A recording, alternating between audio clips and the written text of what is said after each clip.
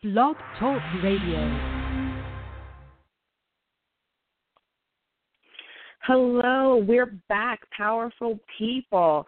Greetings to all my professional powerhouses out there. It is Danielle Adams of QueenSuiteCoach.com, and I am happy to be back after a brief hiatus. So I want to jump right in and really just get back to the business of mostly business. I would like to also let you know that you do have the ability to join the conversation with us. You can call in. You can call 713-955-0365 or join the conversation online. We're at facebook.com/QueenSuiteCoach. So in this latest episode, we're going to get really real about three things that employees say that make their bosses absolutely want to either forget or fire them. Whether you have one employee or 100, I guarantee you that no manager wants to hear the three phrases that we'll be talking about. As leaders, we must adapt to how we coach these thoughts right out of our employees' sweet little heads so that they're going to be committed to the mission and the vision of our business, and so that we can all be motivated to lead ourselves from the inside out. So stay tuned for some practical responses that you can use to enhance the personal and professional development of your team. Also, I would like to remind you that this week's episode, powered by commitment. That is definitely the word of the week. So see how you can apply that in your workspace and in your business. So let's talk about how words are so very powerful. When you are working as a manager or in a supervisory capacity, you're already doing your best to oversee processes. The people that come with these roles are often a gift and a curse. Okay, and I'm not saying that I've always been the perfect model employee, but guess what? Honey, neither were you. So let's be fair.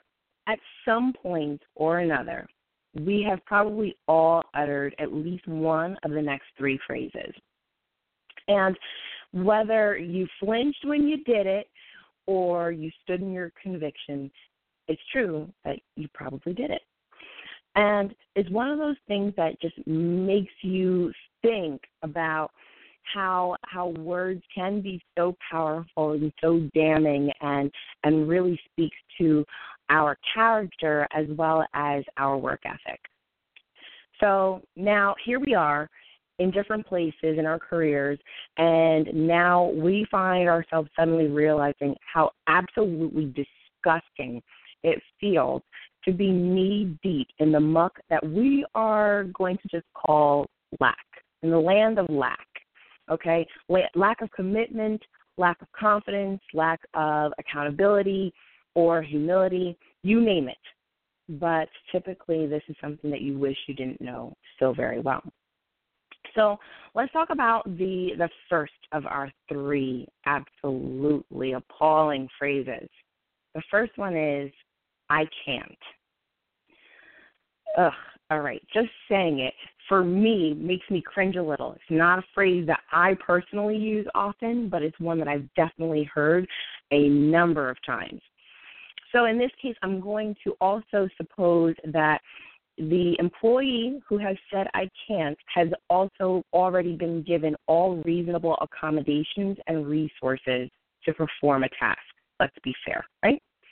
Without this, we're talking about someone who truly is unable versus a subconscious unwillingness. So I just want to make that distinction and that disclaimer there, because if you haven't given your employee reasonable resources and accommodations to accomplish a task and their response to you is that they cannot do the work, you have now created an outer block for them that prevents them from doing so. So for those employees who have the resources and have the accommodations, resigning yourself to I can't is like giving up before you've even tried. It's pretty much the same thing as saying I know already that my best isn't good enough. So there are typically at least 2 power outages in that person's leadership fuse box that are just shorting out. The first one is the inner critic. And this is the person who is probably sending themselves a ransom note of sorts that always says, you're not good enough. This deep-seated belief has probably originated somewhere in their childhood or in some other past experience, whether it's personal or on the job.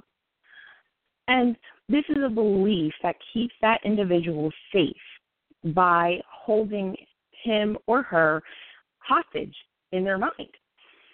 So this person is going to be too afraid to move forward. The other power outage that will sometimes crop up and also works in tandem with the inner critic is the assumption. Assumptions are rooted in what has happened to a person in the past, and this is a deeply personal block that is different for everyone. You might believe that because something happened before, it'll happen again. This is a block that really is something that this person has come to accept about life or themselves, about the world or the people in it, and it limits them in some way. So they automatically throw up a can't, because this is a block for them internally, and the best way for them to get away from what you're asking for is to block you with this. The core intention of I can't is survival mode. So this is someone who is just doing the bare minimum to get by. The feelings that come with the I can't include avoidance, lack of confidence, there's that word again, lack. It also includes non-confrontational habits, guilt, shame, and blame. So this is a person that has really pretty much thrown their hands up, and they have resigned themselves to not doing what has been asked of them. The next one is, I'll try. I don't know about you, but there's something about when someone tells me I'll try that just makes me twitch a little bit. I don't twitch often, but I twitch a little bit when I hear I'll try. And I've had my fair share of wonderful employees who have just become victim to the I'll try. And I don't often quote Yoda, for the record, but this is where I actually quote Yoda. And that is to say, there is do and do not. There is no try. So saying I'll try is another cop-out. This is shorthand for, hey, listen, don't get your hopes up, don't get your expectations in a tizzy, and definitely don't blame me when I come up short. This phrase reeks of lack of confidence. The intention here is typically good, but the commitment level is also lacking. It's typically very low at this stage. So saying that you're trying is like eating cotton candy for the first time in like 15 or 20 years. At first, you really enjoy the sugary sweetness and the nostalgia of it, but then you kind of can't wait to relieve yourself of its nausea-inducing goodness somewhere where no one is looking and they can't hear you retching. That's pretty much I'll try wrapped up in a nutshell for you. So here again is where leadership power outages crop up in the form of the inner critic, because now you're talking about self-doubt. The person has already told themselves not just that I'll try, they've told themselves I can't, but they don't want to admit it to you. And that's typically out of fear. So now you've also identified fear, whether it's fear of retribution, fear of your disappointment. They are now doubting themselves to the point that they do not want to face any possible or potential consequences. The other power outage that crops up here is limiting beliefs or generalizations, whether it's about themselves or the task or their role, the organization. Those will come up and come into play, as well as assumptions and interpretations here as well. You're definitely looking at a case where the person probably has so little belief in their ability, whether it's just for that specific thing or a general feeling overall, that they are now trying to avoid the task and avoid you even as their manager, as their leader. This happens too. The last one is, I'm sorry. I'm sorry. You have to say it like that. Oh, I'm sorry. Ooh, I'm sorry. The translation, my bad, again. This usually isn't the first time you're hearing these words from this person. It's probably something that they rely on heavily in order to get by. This isn't your run-of-the-mill ownership or garden variety accountability. This is like a migraine, only it's in your eye. When that one employee looks at you sheepishly and shrugs, sorry, or when that other employee bites her nails feverishly awaiting punishment and says, sorry. Sometimes sorry is so sorry that it's not sorry. If you follow me on this, please remember to leave a comment and join the conversation with us on Facebook. What sounds like an apology is at times an employee's way of shirking responsibility altogether. Okay? Think about it. You haven't been offered a solution or a remedy to your problem, and let's never mind the fact that the employee possibly created the problem in the first place. Instead, all you have gotten is an apology. We both know that you can't take those to the bank. I'd like to see you try, but I guarantee you they're not going to give you anything for it. So let's talk about what to do. Because let's admit, in the heat of the moment, even the best leaders might bristle at these words. They're so simple. They're short phrases, just two little words, just enough to put an already frustrated or stressed or overburdened leader on the brink.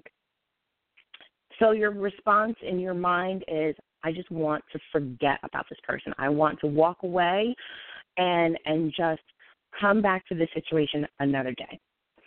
Or maybe you just say, to hell with it, and fire them. Why would you want to invest time in someone who has already given up on themselves? All of these emotions go through your head, and you're thinking, okay, I have to pull it together and be the bigger person, because I know that you, in particular, you're more than just a boss. You're more than just a manager or just a supervisor. You are a leader. So this is where I recommend that you reset, okay? As a coaching professional, my signature success system is founded on the following action principles, all right? So grab a pen and a paper and jot these down really quick. The first one is review and realize. Let's be honest with ourselves here. We've already identified an opportunity for leadership growth, not only for your employee, but for yourself as well. You might have noticed that these phrases, albeit short, tap into an emotion for you. It brings something up, whether it's anger, frustration, resentment, or if it is avoidance. You may have a pretty strong emotional reaction to any of the three of these phrases because of what they mean for you in your own personal belief system. So whether that means that people who say, I'll try are lazy, or people who say, I can't are quitters or losers, there are any number of things that you might personally associate or attach with these phrases. So having a forget it mindset is the equivalent of you having level 1 avoidance and apathy as an approach. And we all know that doesn't work. That's okay. Understand that if that is where you are, you're not alone, and you're visiting a place where a lot of us as managers have already been. We've probably left our initials over there on that stump. Now, the fleeting fantasy of firing the person, this is probably your level 2 anger and resentment that's popping up. Because now you're jumping from not doing anything to doing the most extreme thing that you can in this case, like just get rid of them. You don't want to just forget them at this point. You want to get rid of them and make it sting so that they don't ever forget that this is not acceptable. And you don't want to be that person either. So take a deep breath, okay? Work your way over here to the acceptance table. Come here, honey. Have a seat. You're welcome here. You're only human. The best thing that you can do for yourself and for your employee when you're reviewing and realizing is to embrace the reality of the situation and accept it for what it is. Take it at face value. When you're looking deeper into it and you start drawing these other conclusions and these other feelings come up, you're going to notice that you're starting to create a rabbit hole. And Alice is waiting for you on the other end down there for you to make your appearance and serve you some tea. Now, what you really need to consider is how long does it take for you as a leader to shift your own energy from avoidance to aggression to compromise. This is the point where you really start to take inventory of your own emotions, your own feelings, because, yes, those do matter. I know we don't like to talk about the F word, but, yes, your feelings matter when you're hearing these phrases. And where you go from there is important. So whether your first reaction is to not do anything, to get angry, or to rationalize and start making excuses for the person, either way, you're shifting your energy, going up, but you're not quite at the level yet where you can come away feeling completely satisfied with the outcome, or even better yet, not being attached to the outcome at all. So you're going to take this opportunity and tactfully address specific and measurable performance improvements that this employee can work on. Okay? Please notice that I also emphasize tactful because as a leader, you do understand that your communication is one of your strongest assets. So it's not just about what you say, it is about how you say it, and having that realization about your own feelings around the situation when it happens is a huge part of that. It's all about emotional intelligence. Your next step is you're going to energize. Remind this person, remind your employee of the benefits of improving. Help him or her to reconnect with what motivates them to do a great job. Remind them of your organization's mission and vision. It doesn't matter whether you are a for-profit company or a non-profit company, you have a mission and a vision that is your guiding light as far as where you want to be in your ideal future. So point this back out to your employee and make sure they understand how and why words like I can't or I'll try or, of course, any of those phrases where they have resigned themselves don't align with the overall mission and vision for your company. Encourage your staff to learn from any mistakes and remember to celebrate their successes and revisit those occasionally. Remind that person of what they do well. So when you're talking about something, and maybe it's just their communication, because sometimes it could just be that these phrases are a part of the way that they communicate, and they don't necessarily put a lot of weight on their meaning. But tell them what they do well and remind them of their strengths. And then when you're looking at how these words impact the work that's being done, their performance, or how they approach their performance, help them to understand how these things don't exactly measure up. They don't balance out just right. The next step is simplify and strategize. These three phrases are usually a symptom of a bigger problem. So to overcome that, start with the smallest step that you can take together to rectify the issue. Each of you should identify at least one possible action that can be attained within a specific time period. Your next step, empower. Lack of confidence or feeling inadequate to affect change can definitely put a damper on employee enthusiasm and engagement. Rejuvenate your team by assuring them of your confidence in their ability. Sometimes the best way to change a belief is to change the feeling that is associated with it. You have the power to give this gift to your employees. If they have a belief around a particular thing, person, event, or situation, and you have the power to change that belief just a little bit for them, you're going to help change what they feel about it. Changing that feeling is definitely going to lead to a change in their belief about that thing and a change in their action to it. So the best thing that you can do is find ways to motivate commitment in a positive regard.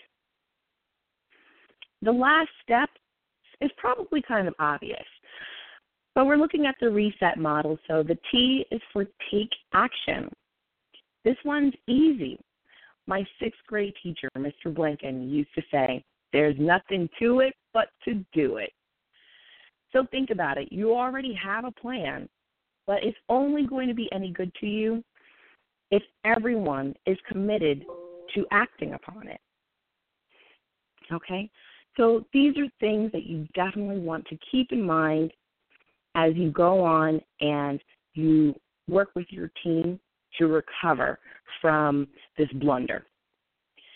And also realize that the greatest recovery that you'll have from overdosing on can't, try, and sorry is going to be the ability to learn and grow from the experience. So that's about it for us. We're actually already out of time. It goes so quick, and I love talking to all of you, and I most certainly have missed you over the last few weeks, so I'm glad to be back with you. I have some really great guest co-hosts lined up for you in the coming weeks, so I do hope that you will join me. I would like to take this time to remind you that actually if you are interested in getting more use out of the reset system with your team, you can connect with me and with QueenSuiteCoach.com. I also would like to remind you that the QueenSuite community is growing, and I would love for you to help QueenSuite Coach get to 500 likes on Facebook. So if you would visit facebook.com/QueenSuiteCoach and like our page for trending topics, leadership development insights, special offers, updates, and so much more, I would love for you to do that. I invite you to do that.